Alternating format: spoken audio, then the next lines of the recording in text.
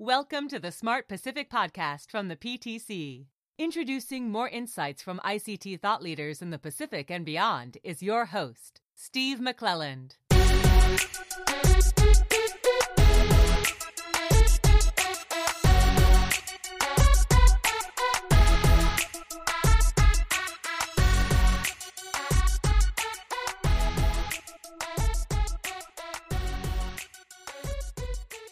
Welcome to Smart Pacific. We ask, is Brazil the trendsetter in terms of rolling out broadband? Brazil is a large country in every sense. With a land area of over 3 million square miles, it's the largest country in Latin America by far, and the fifth largest country in the world. It has a population to match, over 200 million people. It has many remote communities. So connectivity, particularly broadband connectivity, was always going to be a major challenge. Brazil, however, has opened up its regulatory policies to encourage the formation of community networks from small providers in some of the most remote places on Earth. Alongside this, new ideas mean new roles for OTT players as well as telco incumbents. Smart Pacific caught up with Abraao and Balbino Silva, who is competition superintendent at Anatel, the Brazilian regulator, to find out more. I first asked him to outline the current Brazilian situation and how things have been made to work. We are a continental country, and today we think that the current situation is that in Brazil we can see the broadband market growing very fast, and especially because in Brazil we have a very interesting phenomenon that we are calling small providers. We have something like 10,000 small providers in Brazil. They are providers which a very small network, but especially in the countryside, that they're building their own infrastructure with special regulatory conditions. And it's increasing very fast, connecting people not connected by the big companies. And it's a very interesting phenomenon in Brazil. If we sum up all the access for these small providers, it would be the third provider in Brazil. How were you able to regulate and incentivize this?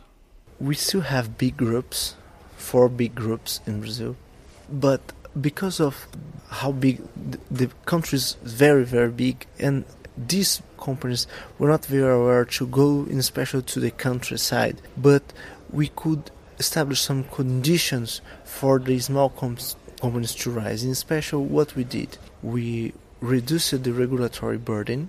For small companies, we have some regulations that just applied at the certain level of users. And then the small providers are not at the same regulatory regime of the others in terms of taxes, in terms of consumer protection regulation, quality regulation, interconnection regulation, and they also have access to the network of the big companies. For example, the wholesale infrastructures, all the wholesale activities are available to the small companies. They have conditions to compete and also to build their own infrastructure. I think that if you put in one side profitability, in the other side non-profitability. Of course, if you see, there are regions that there's no profitability. But the big companies are in this area, but there are many others in the middle that can be profitable, not at the level of profitability of the big companies. That's the point that we are trying to achieve. There are many areas that could be profitable if we create conditions to the small companies to be established. And that's the strategy that we built in the country. And we are creating conditions to connect the people with no subsidy from the government, because we are creating conditions to the small companies to rise. So there's no subsidy element? No, in this strategy, no. Of course, we are discussing in the country, we discuss a lot, because we still have something like 10% of the population will need subsidy. It's important. One important thing, we divided the country in 4 areas that we call competitive, moderate competitive, potentially competitive, and non-competitive. In this non-competitive, we need subsidy. But in this third area that we call potentially competitive, we are developing this kind of strategy, creating conditions to the small companies to rise and access the network of the big companies. And it is simulating the broadband. This requires a careful calibration, however, doesn't it, in the regulatory space? And how is that being achieved?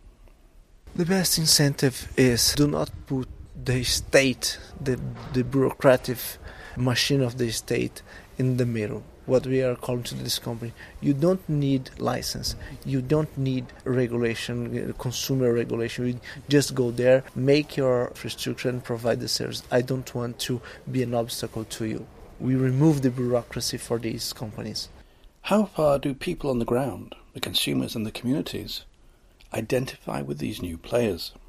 It's a very interesting phenomenon because the small provider came from the same city of the citizen. For example, if you are in a small city, you know the owner of the company. You can talk directly to him because it's a small company. Sometimes you have 4 or 5 employees in this company. They just built a small network, a small fiber network, because these companies all use fiber to connect because fiber is becoming cheaper, and then they can provide a service with quality because the proximity with the customer. They don't need call center. They don't need very big billing process because the operation is very small. They just need the network and a good level of relationship with the customer because they are very small. They don't have more than 1,000, 10,000 users. That's the point, because they are very, very, very small. What sort of regulatory threshold and stipulations are in place to achieve the obligations? This is the point that we're discussing now. In the past, what we did, the definition of the small providers is about the cap of user. It was 50,000 users. But we are discussing, it will be in our commissioner meeting for tomorrow, we are proposing to establish a better definition for this. We are still defining, combining market share and other revenues, situations, conditions for revenues in order to establish a better definition for that. But for now, the definition of a small provider is just additional 50,000 users. How far does your regulatory requirement extend? For example, in terms of coverage or in terms of economic benefit? It is very difficult to define this kind of criteria. Basically, we have 2 big directives. First of all, improve the infrastructure. Second one, do it with sustainability. What we call sustainability, I think the sector must continue providing the services with the companies healthy. It's difficult to see, but it's the principle, it's the general principle. And these 2 big directives will have to track the activities of all companies, collecting data and analyzing, and think that we have to try to remove the obstacles of the state, of the government, because the government sometimes creates too many bureaucracies. But today the main obstacle that we have is taxes. We could remove big part of the taxes for the small providers, but the big providers still have too many taxes. That is a big discussion that we still have in the country. What's the attitude of the big telcos and the service providers to these networks? This is one of the main challenges that we have because, as I told you, we have many providers. And how to obligate the big companies to provide wholesale access? What we created a broker, private broker. We obligate the companies to create a private broker with a system that works like financial broker. All the wholesale assets is negotiated in this broker. There is no direct bilateral negotiation. All the negotiations of wholesale access must be done in this central broker. And the central broker is controlled by the regulator. So I can see all the contracts and all the KPIs between the big companies and the small companies. And I can track all these negotiations. And that's why it's very transparent to the big companies, because all the negotiations must be done there, and I can control all the contract. That's the point that we could achieve this. Because, for example, if I'm a small provider and I want to have access to a leased line, sometimes I could go to the big company, so I want a leased line, and the company goes, no, I provide you in 6 months. No, I need it in 15 days. What we did, the company go to this broker and select, I want a leased line from this point to this point. And he can see if there is infrastructure available, and if there is infrastructure available, they make the purchase, they ask for this leased line, and I control all the KPIs, internal KPIs of the company until the delivery of this leased line. This is one thing that we established in 2012, and we decreased the complaints of wholesale access in the regulator. Presumably the big conurbations in Brazil, such as Rio de Janeiro and São Paulo, do not face the same regulatory challenges? Yes, because the density there is very appropriate in order to attract companies to go there and make infrastructure. That's why we divided the country in 4 different countries, because Brazil is very big. And then if you see, we have just 25 municipalities that we can say they are competitive, because this is in the very urban area. We have something like 10% of the population is in a competitive area, 45% in moderate competitive, 35% in the level 3 that's potentially competitive, and 10% of the population is in the countryside, in the most far regions that will need subsidies. Do your requirements carry any technology stipulations? No, we don't. We try to be neutral in terms of technology. What are Brazil's plans for 5G? 5G for us is a big challenge, because I think for now there is no clear business cases for 5G. I am discussing with many operators here in Europe since last year, and what I've heard, and also from our companies in Brazil, is that there's no big differences between 5G and 4G in terms of the mobile activities. But maybe there will be other business cases. But the point is that when you do the math, there's no many big ways to make money in 5G yet. At least there is one business case that is being discussed, is that use 5G for fixed broadband. In order to replace our situation that we don't have fiber, we can use 5G to provide. But for today, we're evaluating to make an auction next year for 3.5. We don't have yet a clear position about if this auction will be taken, but we are planning to make it next year. But it's not very clear about the business case of 5G. That's why we have some doubt. In Brazil, you now have a very interesting situation in the relationship between the telecom community and the inbound OTT providers. This may be unique in the world. What's going on?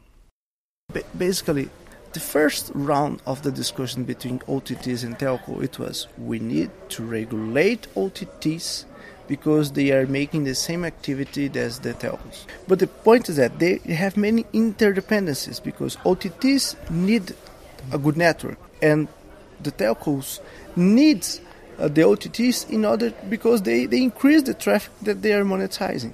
The point is that we decided to let them make agreements, to make partnerships. Let's use an ex-post approach. Forget to regulate OTTs in an ex-ante basis. Let everyone make their agreements, and if there are conflicts between OTTs and telcos, we can mediate the conflicts in an ex-post basis, making mediation, many meetings, and arbitrating the results, and they are accepting this approach. What we can see in Brazil as an example, we have some discussions of joint ventures between content providers, OTTs, and small providers in order to build infrastructure. We have other examples of OTTs developing content delivery networks in the broadband providers networks.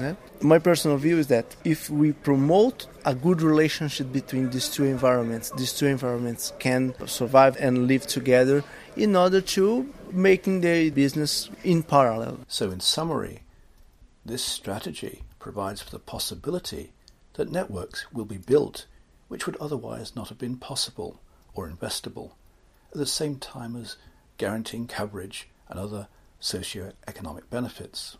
That's the point, because the big telcos understand that they also much change their old business models. They have to think that voice is not my best market, my best business. My business is to provide broadband with quality. That's the point. And the business model for that is being changed in the last years. Abraao, Balbino, Silva, thank you very much. Thank you for the opportunity to talk with you. That's it from Smart Pacific. Show notes are available on the PTC website at ptc.org. Check them out. Thanks for listening.